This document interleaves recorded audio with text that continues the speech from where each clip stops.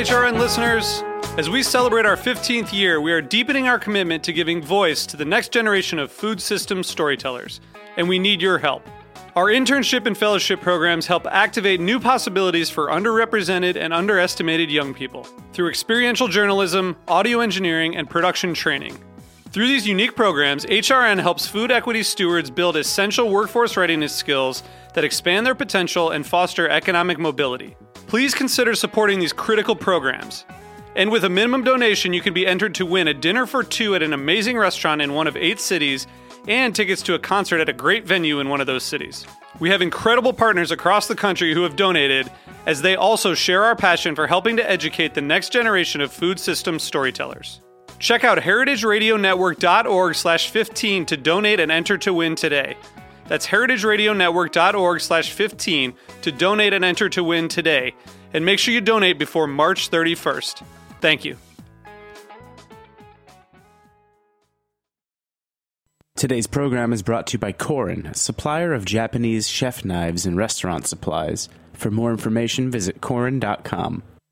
I'm Greg Blaze, host of Cutting the Curd. You're listening to Heritage Radio Network, broadcasting live from Bushwick, Brooklyn.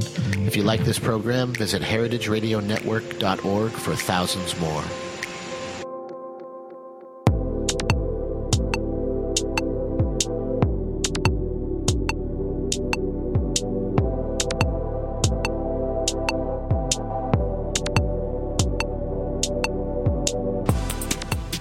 Hello, welcome to Japan Eats. I'm your host Akiko Katayama, food writer and director of the New York Japanese Culinary Academy, which promotes a deeper understanding of Japanese cuisine in America. We are broadcasting live from our studio at Roberta's in Bushwick, Brooklyn. This show is all about Japanese food and food culture. We see sushi at every deli and supermarket, but what is beyond sushi?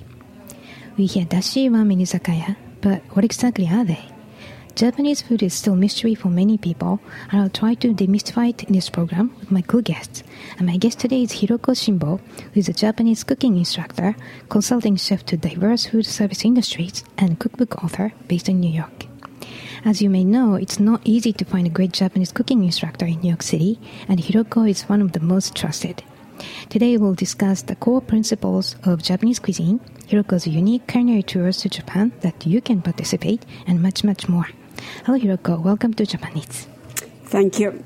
Thank you very much, Akiko, and I am very happy to be here. Yeah, me too. So first of all, where are you from in Japan? I am from Tokyo. Okay. And how did you grow up? Were you always interested in cooking and food? Yes, very much. I watched my mother cooking all day long, breakfast, lunch, dinner, 365 days.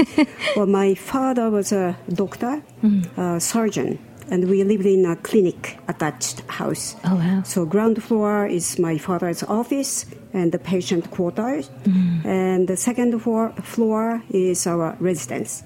And the kitchen was big, and my father did surgery. Maybe many of the 80% of the surgery is removing appendix, which is very popular in Japan. Right. And the patient stayed with us after the surgery at least for 1 week. So what my mother had to do was to feed them. Wow, that's amazing. Yeah, so she was cooking every day about 15 people kind of meal. Half of them is for the patients, and half of them are for us, the family. And whenever I come back from the school, I head to the kitchen and always find her just cooking. Wow, so I'm sure it's very, digestive and healthy cooking that she had to make for your father's patients, right? Oh, yeah, yes, very healthy, which means sometimes no salt, no fat, just a breast of chicken or white fish. So it is not so tasty. But my mother, she's now 89 years old. She's still very good cook, and I was very lucky to be brought up with my mother, who is who is a wonderful cook. Wow. Now I hope you don't have to eat something no salt, no fat food. No. Okay. And then she cooked all Japanese food?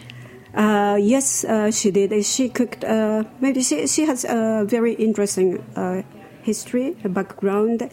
She cooked Japanese food along with quite many Japanese Western dishes.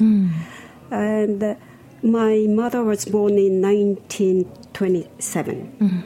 And my mother's grandfather, he was a doctor, and he loved Western meals prepared by my grandma, her mother. And just a background at that time was the beginning of 20th century. And after the Meiji Restoration, Western ingredients, Western preparation techniques flooded to Japan. So we created a kind of strange Japanized Western dishes, such as we call it yoshoku, which includes Japanese-style steak, hamburger, rolled cabbage, curry, and rice, tonkatsu, pork cutlet, these kind of things.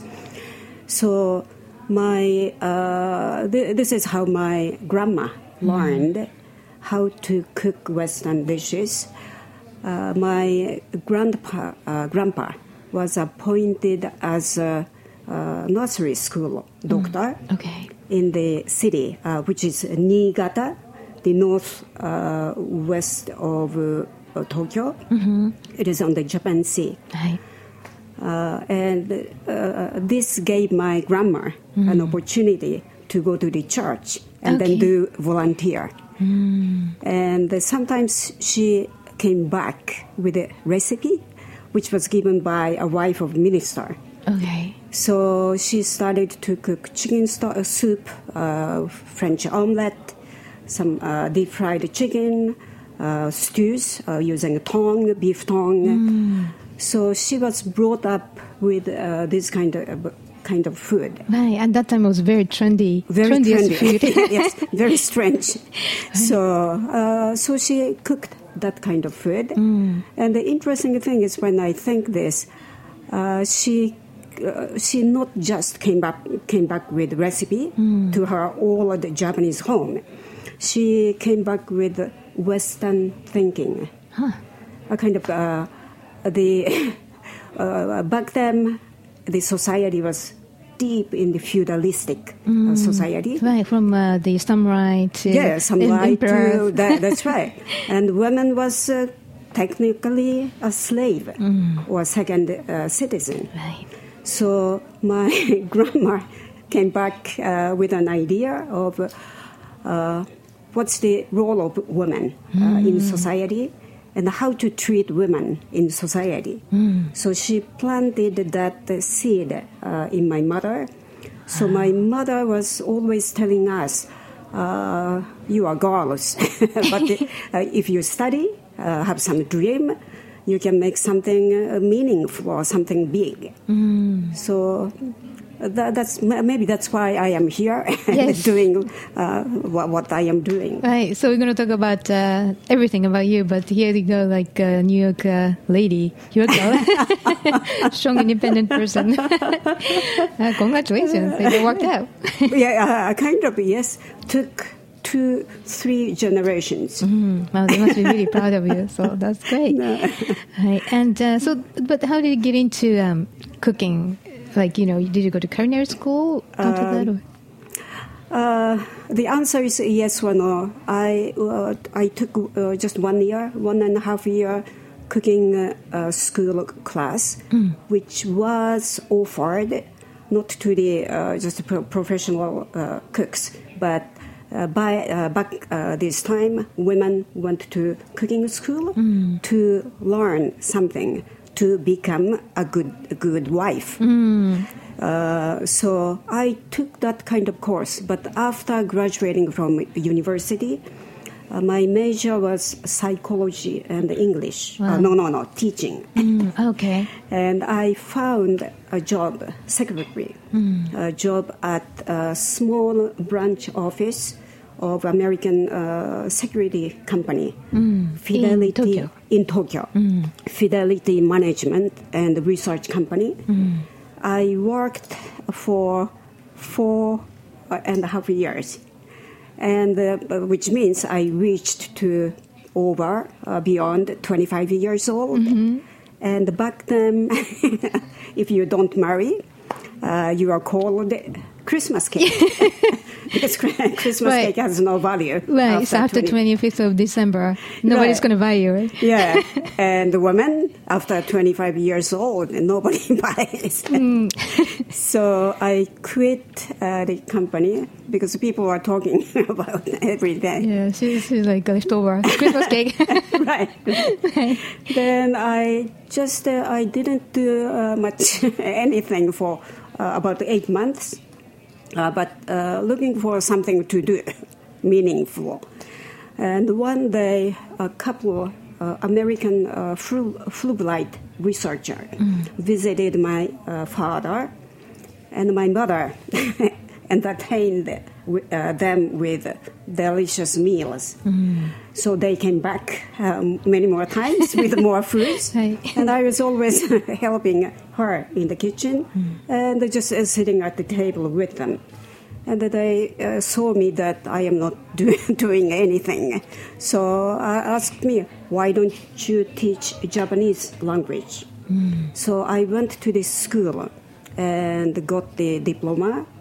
And I started to teach Japanese language, working for one language service company. That makes sense because your degree is part education. So Yes. So I enjoyed.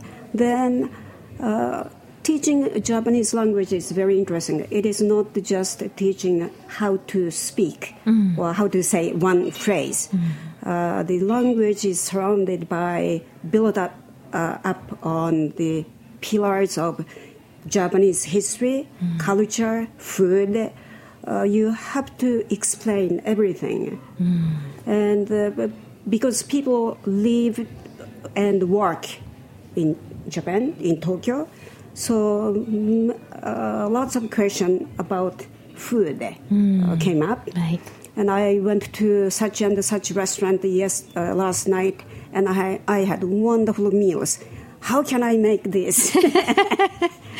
So, and then, I was asked to teach Japanese cooking in addition to to teaching languages. So it's like organic development to teach both. Yes. Right. So a kind of that kind of not through main road, but a kind of country road came to teach Japanese cooking. Right. So, but then eventually you came to the States, right? So Yes. In 1999? 1999, Right. yes. So what happened? So, I should come here by myself, but I luckily found American, came to Tokyo as a businessman, and we dated for a couple of years, and we married, and that actually, brought me to New York City. And he is from Philadelphia. And when he was at the high school, everyone, his friends, dreamed to move to New York City. Someday, when I become successful as a businessman. That's the final decision. So he had the same idea. And by that time, I think my teaching was pretty established. And I flew to New York City and taught 1 week Japanese cooking class course at pita camps. Okay. That's many years ago. Right. It's now an International Culinary Center. Culinary education. Sorry. Yeah. So how? And I was writing a book and almost completed, and I was looking for the publisher to publish the book in America. So it was just timely to move to New York City. Interesting. Everything seems to be led by some luck for you. Well, maybe.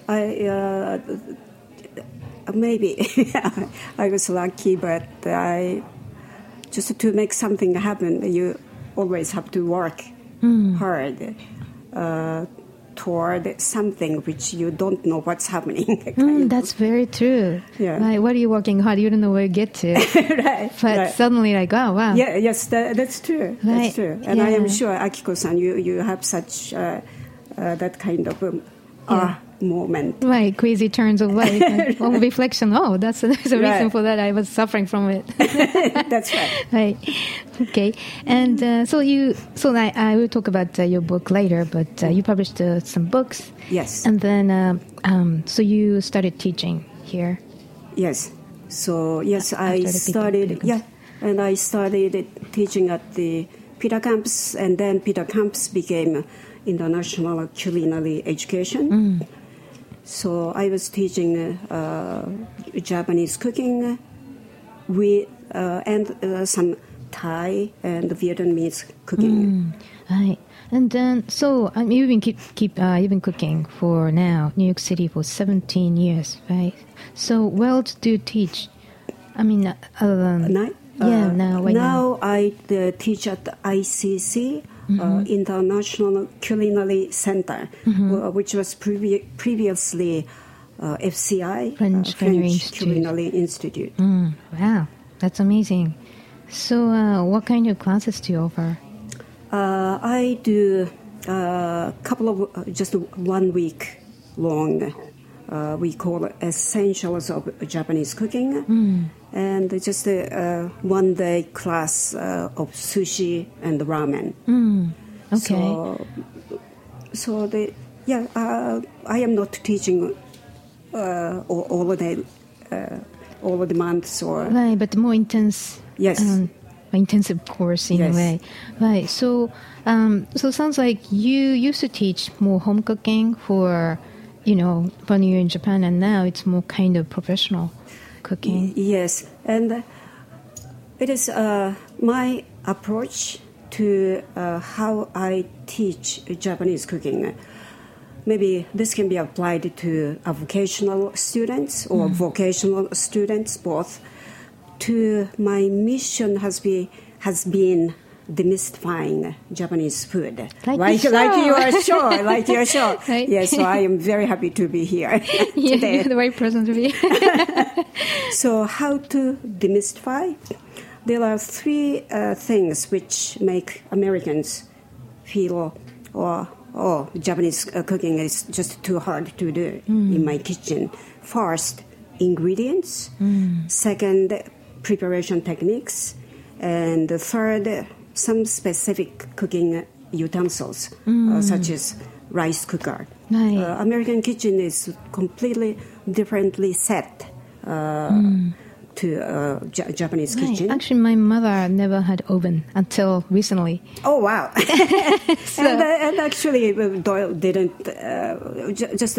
need exactly oven. And my mother has an oven.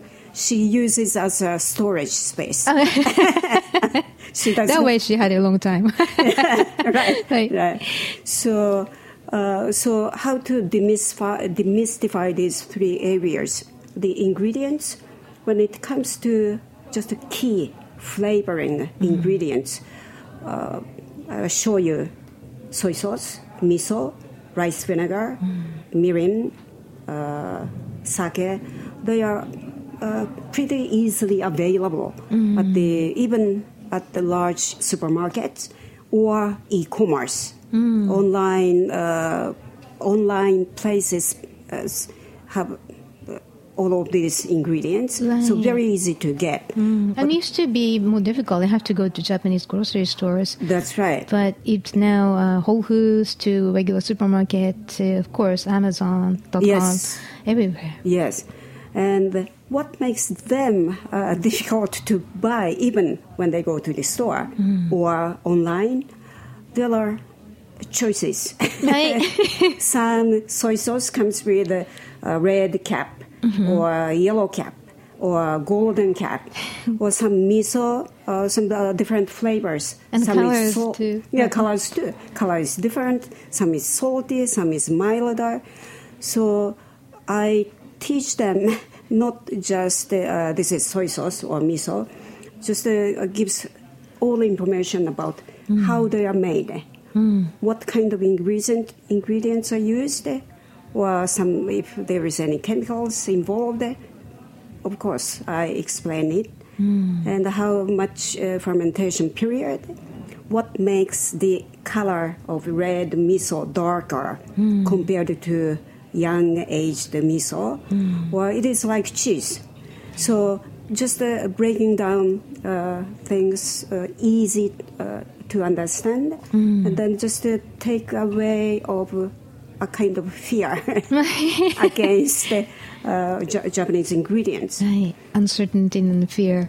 Right. So, okay, and but then technique-wise, you teach, so Yes. that's the problem solved. Right. And there's also techniques. Japanese uses certain techniques. For example, before we simmer fish and flavor with shoyu or mirin. American cooking doesn't do kind of dish preparation, but they poach fish. Right. So in Japanese way, when we simmer fish, we always clean it beforehand. And how to clean it? Whole fish or just a cut a piece of fish, put them in boiling water, just 2 seconds, 5 seconds, 10 seconds, which removes all of the surface yucky or off flavor, and then ready to be put into the pot with new water to cook. So this technique can be applied to poaching when Americans do poaching fish. So that kind of detailed information, and because I give lots of information, so it is not just for this recipe. With the acquired knowledge, when they go back to their kitchen, they can reproduce the dish. At the same time, they can apply their knowledge to other preparation. Right. So you don't teach the recipes, but you teach skills. Right. Okay. And then also a kind of the philosophy of Japanese cooking. So that's my approach. Right. So what is your mission? Like, in the first place, teaching Japanese cuisine to people, non-Japanese people. My mission is to demystify Japanese cuisine.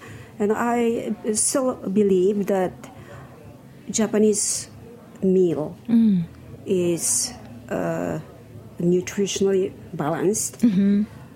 Portion size is balanced. And one of the most healthy preparations. Right. Okay. Oh, that's just okay. And I think there's something important. There's Japanese cuisine philosophy always, right? The core principles, which doesn't exist in American cuisine. Right. So maybe we can talk about that because I want to learn. Okay. So this is a part of the philosophy which I teach is called Gogyo, which is translated into 5 elements. Well, this philosophy actually came from China. So the universe is controlled by 5 elements, 5 forces. The 5, one is tree, fire, soil, metal, water. So they interact each other, help each other to maintain balance of the world. Like tree,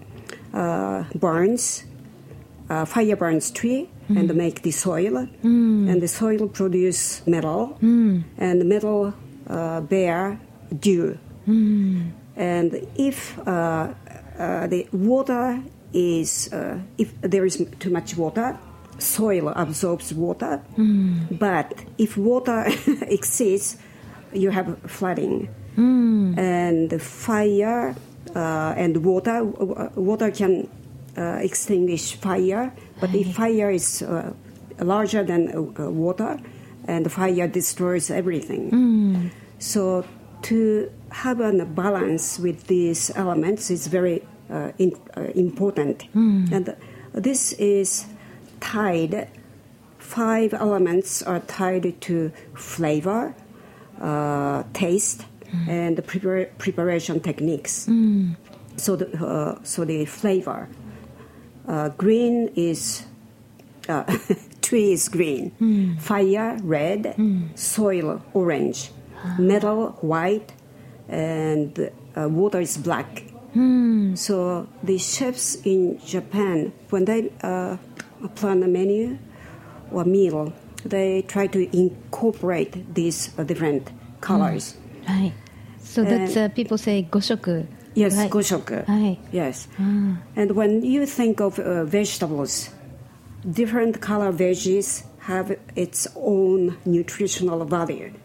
So incorporating different color vegetables is also very important. And this is from this goshoku, 5 color. Right. Then these are tied to flavor. The tree, sour, fire, bitter, orange, the soil, sweet, metal, hot, because it came from China. Or Japanese cooking doesn't use much hot spices, but metal, hot, and water, salty. And when when you eat maybe more formal kaiseki kind of meal, the flavor is very a kind of monotonous, or nothing is hot, nothing is spicy, nothing is sweet, nothing is overwhelming, or just the way how we prepare that kind of meals is to preserve the natural flavor of each ingredient used in the preparation. So this flavor should partially come from each ingredient. So they coming together, integrated, and there's Yes. like a balanced flavor. Right. It may not be as exciting as like barbecue sauce or chili, like, the kind of thing, but just at the end. Like I heard, I think it was Mr. Chef Morimoto, he said in the States, you have to have a big impact for when he serves miso soup. Yes. Because people, unless you feel salt in the first sip, they don't drink anymore. But in Japan, if you go to a regular kaiseki place, at the end of the whole bowl, you have enough, sufficient amount of saltiness. Yes, exactly. That's how we approach to salting dishes. But here, everyone expect punching flavor. Right. When you go to the restaurant, if there is no punching flavor, they say, this is not good. But Japanese food is very different, and have to balance these flavors. And the bitter is one of the very important flavor. So that's about the flavor. And then these 5 elements are tied to preparation techniques. So tree simmering, fire, you can guess, grilling, soil raw salad or sashimi, and metal stir fry or deep fry, and water steaming. Right. So when you adapt these 5 different techniques to make one meal, or maybe even 4, you can prepare a meal which is nutritionally satisfactory, and it is also mentally, physically just it's not nurturing. Right, and visually beautiful too. And visually beautiful, yes. Right, and that I think because Japanese cuisine is based on seasonality, the color comes from the nature, naturally, yes, variation. Yes, that's true. And to preserve that color, texture, that's another very important thing. So it sounds like you inherited your mother's cooking for your father's patients too, in a way. Yes, I think so. Right. Okay. And but what's the biggest challenge in teaching Japanese cuisine for non-Japanese people? Considering I have to explain all those things and the challenge when I started to teach Japanese cooking. I had a challenge because they asked so many questions about just the individual ingredients. How to make sake, how to make shoyu, how to make miso. So this was one of became my book, first book. I didn't know the answer. So I wrote a letter to small breweries, small manufacturers, and then asked if I can come and just watch, or I want to learn how this is shoyu is made, how sake is made. And Japan is a corporate society, and I was always asked, which company are you working for? Well, I am an individual, and some of the place said, no, we are not interested in having you, kind of. But some of the places, they just took me and told me. I just continued to commute these different factories for about 4 years. wow. And then that became a book, part of the book. So the challenge was just explaining everything about Japanese food. Right, because each, like soy sauce, miso, there's another, by itself, it can be a 1 hour lecture. Yes. Right? So, Yes, right, it's very exactly. important. Right. And then now, I don't know. Well, so today, the challenge is Japanese food is meal is eaten with chopsticks. So everything is cut into small pieces before cooking. Right. So that you can pick up with chopsticks. exactly. So knife skill is very important. But usually, just the home cooks they struggle to cut veggies as I asked to do. So knife skill is one of the most challenging Right. thing. And that reminded me, a kaiseki chef told me one time, and he said, you have to really think of the size of someone's diner's mouth. Because if you cut too small or too big, Yes. you don't enjoy the food enough, That's- like 100%. Yes, that's exactly true. Right. So it's And- kind of a omotenashi, hospitality-minded Yes, it is. It thinking is. too. And then, depending on how large to cut, just the cooking time differs. So if someone cut some veggies too large, and then when I say in my recipe, cook 5 minutes or 2 minutes, just say it doesn't apply to this huge cut of veggies. So. So that's another challenge. Yeah, that's a challenge. Right. But I'm sure people learn. That's the whole point of going to your class. Oh, that's amazing. All right, so let's take a quick break here. And when we come back, we'll talk about Hiroko's unique culinary tour to Japan. So please stay with us.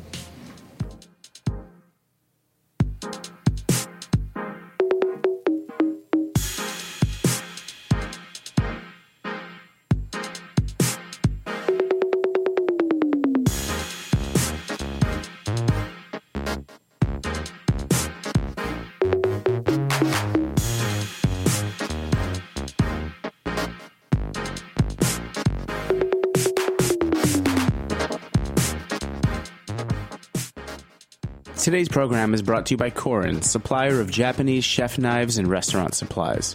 Korin is proud of their Japanese culture and traditions, but they want you to know that their products are not just for Japanese restaurants. Their knives and tableware bring out the best qualities of food from every culture and fit into every restaurant, from French to Pan-Asian to American, and that is why they're located in New York City, where people from every country in the world come to eat. Korin's unique store in Lower Manhattan is home to perhaps the most extensive collection of Japanese chef knives in the world, including Japan, plus the rarest natural sharpening stones and exquisitely designed tableware. They also host special events such as knife sharpening demonstrations and parties with New York's most famous chefs and restaurateurs. Korin is dedicated to this ideal, bringing the implicit and elegance of Japanese culture to your table, be it in your home or in the finest restaurant. For more information, visit Korin.com. Welcome back. You're listening to Japan Eats, broadcasting live from a studio in Bushwick, Brooklyn. I'm your host, Akiko Katayama, and my guest today is Hiroko Shimbo, who is a chef instructor, a consulting chef to diverse food service industries, and cookbook author based in the U.S. since 1999. So we've been talking about teaching, and the CIA, the Culinary Institute of America, just started a professional Japanese course called Japanese Advanced Cooking in September for junior students. So what do you think about it? I think that's fantastic, and should have happened much earlier. I agree. Because there is no professional cooking school. Well, on the West Coast, Chef Matsuda, he has been running some sushi school, right. kind of, but there is no kind of established Japanese cooking school in America. And it was in the CIA campus. And it's just a wonderful experience for the any chefs who wants to be a Japanese chef or who can be very much inspired by Japanese cooking when they cook American, European, or other cuisine. So just I think it is wonderful. Right. Yeah, and I got some details, and it's from here, from the September to December, and 11 classes, and starting from dashi, then rice, and nabemono, which is a pot dish, and sushi, agemono, fried food, noodles, which is soba, udon, somen, and kaiseki, hors d'oeuvres, and kaiseki grilled dishes, desserts, and bento box, and the kaiseki course dinner menu. So it sounds very intense. Wow, yes, very intense. So this is 11 week, all day? Right, and I think they have a field trip, meaning visiting Japanese restaurants in the city. Okay, wow. Right. No, but it's like from now to through December. So this is really the most comprehensive Japanese course I've ever heard.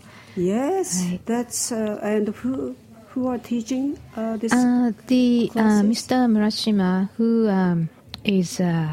been an instructor at the Tsuji Culinary School. Okay. The Tsuji Culinary Institute in Japan, which is equivalent of CIA in Japan. That's right. Right, the best culinary school, and so I think Mr. Murashima was the opening chef at the Brushstroke in Tribeca. Oh, and he went back after it took off, and he came back. He was invited back to teach us.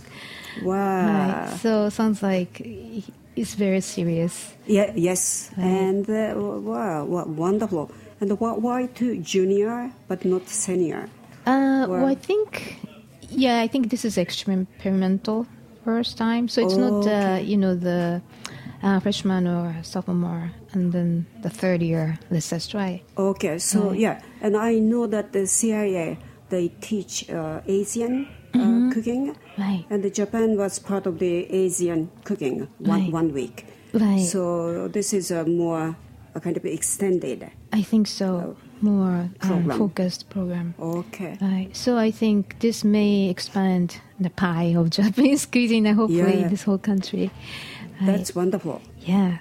So, And I really want to talk about one of your Japanese cookbooks because you have 3, and most recent one's Hiroko's American Kitchen, Cooking with Japanese Flavors. And I found it interesting because each chapter is named for Japanese toko sauce that you can apply easily to Western-style dishes. Right. So could you tell us about the book? Okay, and here for you. Oh, thank you. So now I would have to cook. That, right. Do you cook? I try, but it sounds like I feel like I don't know anything about it. Try doesn't sound like you are cooking. Okay, thank you. So Hiroko's American Kitchen came out of a kind of necessity or need to simplify my cooking in my kitchen. Well, I love to cook, and I have to cook because if you don't cook, when you go to this restaurant, you don't know what's in there. Right. And I just maybe my mother's influence is too strong, and if you cook, that's the most healthy, good food at home. So, but when I have lots of things to do, and I don't want to spend more than half an hour in the kitchen, like everybody else, right? Right.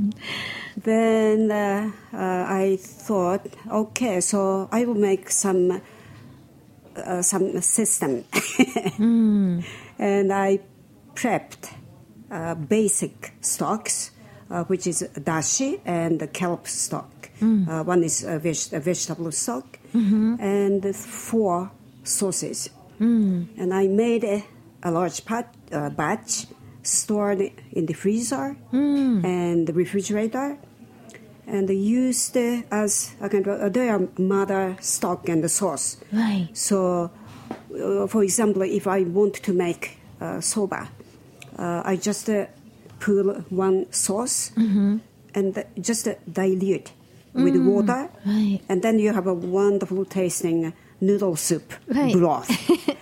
So that kind of sauces. And when you go to the store, Japanese food store, you can already find these already made sauces and things. But I am very, I don't know, purist, or I don't like any preservatives. I don't like any chemical ingredients. Yes, and it's too salty often the case. Yes. And then you can taste actually chemicals like MSG, which is not as friendly. No, it is not. To your body and other ingredients too. Yeah. Right. And these days, more people, or especially millennials, they are looking for more clean, natural, healthy foods. Right. And how you can have that kind of food is, you have to sacrifice. You have to cook by yourself, but make it easy, quick and easy. Right. So that's the purpose of my book. Well, quick and easy, and it's really real, right? Like professional chefs. So, right. So the listeners, again, it's Hiroko's American Kitchen. It's available on Amazon and a lot of other bookstores. And the holiday season is coming, so please. Yes, Hiroko's American Kitchen. It's really pretty, and it's highly easily.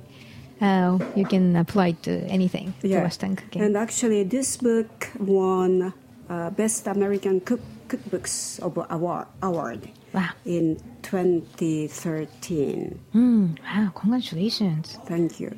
Right. So, okay, well, thank you for the book. I'll cook, I promise. Yes, I will check into it. Thank you. I clean you. Right. And the other thing I really want to mention, so I heard that you organize tours to Japan for foodies, and there's one coming up to Hokkaido? Yes. Right. So maybe you can tell us about the tour. Okay.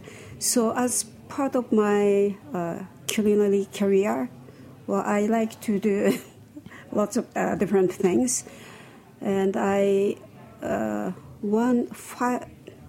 years ago, 6 years ago, I organized one trip to Japan. I took the group to, it is a very small group, usually about 10 people, to Tokyo, Kyoto, 1,000 years of capital of Japan, and Kanazawa, the second Kyoto, which is called second Kyoto. And actually, I was born there. And Takayama, a culture spot in the mountain, and Gokayama, that's a UNESCO nature heritage site. And people loved the experience, different. And lots of activities in Tokyo. This is not much available now. Took the group to Tsukiji early in the morning. We saw the auction, tuna auction, and I have a friend in the market. Wow. So he took us to the middleman's stand and showed us how to fillet the fish, tuna, which they bought at the auction. And we did cooking class. We took cooking class, and we went every place where we must go when we are in Tokyo for 3 days. I mean, you must go. You're talking about for foodies. So what do you eat? Foodies plus with culture, not just the food culture history. Okay. And we ate all those sort of things. Then moved to Kyoto, and Kyoto we visited the sake brewery. Okay. And we visited many temples and shrines. Right. And did meditation at the Zen temple. Ate vegetarian lunch at the Zen temple.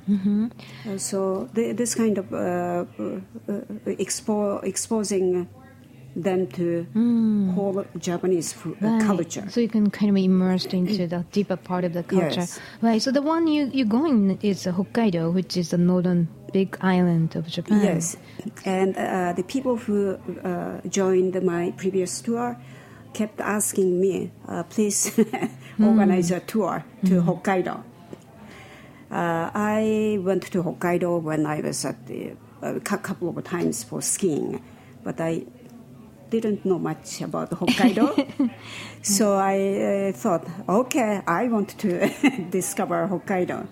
So last year, I took my husband and went to did the all research. Which hotel do we stay? What kind of activities do I offer? Where is the best place? And then Hokkaido is really interesting. That I actually personally I haven't been there, but I keep hearing, so maybe I should go. But so for instance, kombu, 95% of kombu comes from Hokkaido. Yes, that's correct. Right, and that's correct. daily. People used to call Hokkaido as Gaichi, means foreign land. So they have completely different climate.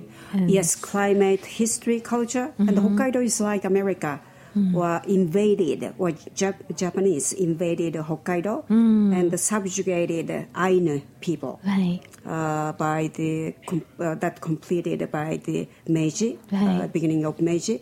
So industry is very new and vast land, farmland. And they have wonderful cattle, dairy, farms, and the seafood is the best. I'm getting hungry by thinking about it. Right. So where can we find the information of your tour? So the information you can find at my website, www.hirokouskitchen.com. And also if you are interested in receiving complete information, including the tour fee.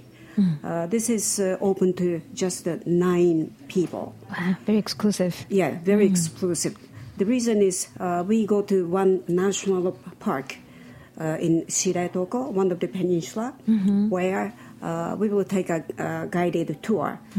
The area has the largest brown bear habitat Okay. So, Wow. So only guide can take only 10 people. So including me, only 9 can go. Right. Wow. So sounds very special. Yes. Right. Okay. So listeners, it's if you're interested, it's Hiroko's Kitchen. When are you going? In May 25th through June 6th. Okay. Next year. Sounds exciting. So Yes, check that out. please Okay. come along with me. Sure, right. So listeners, again, it's hirokoskitchen.com. It's HIROKOS kitchen.com. All right. So thank you so much for joining us today, Hiroko. Thank you very much, Akiko-san. Thank you. So please come back. Thank you. So listeners, again, if you'd like to know more about Hiroko's activities, please visit hirokoskitchen.com. And if you have any questions or comments about the show, please contact us at Japanese at heritageradionetwork.org. And Japanese live at 3 p.m. on Mondays, always available at heritageradionetwork.org, iTunes and Stitcher podcasts. And please go to iTunes and Stitcher and write a review. We really appreciate your feedback. And today's show was made possible by Corin, and our engineer is David Tatasiore. And thank you for listening. I'll see you next week.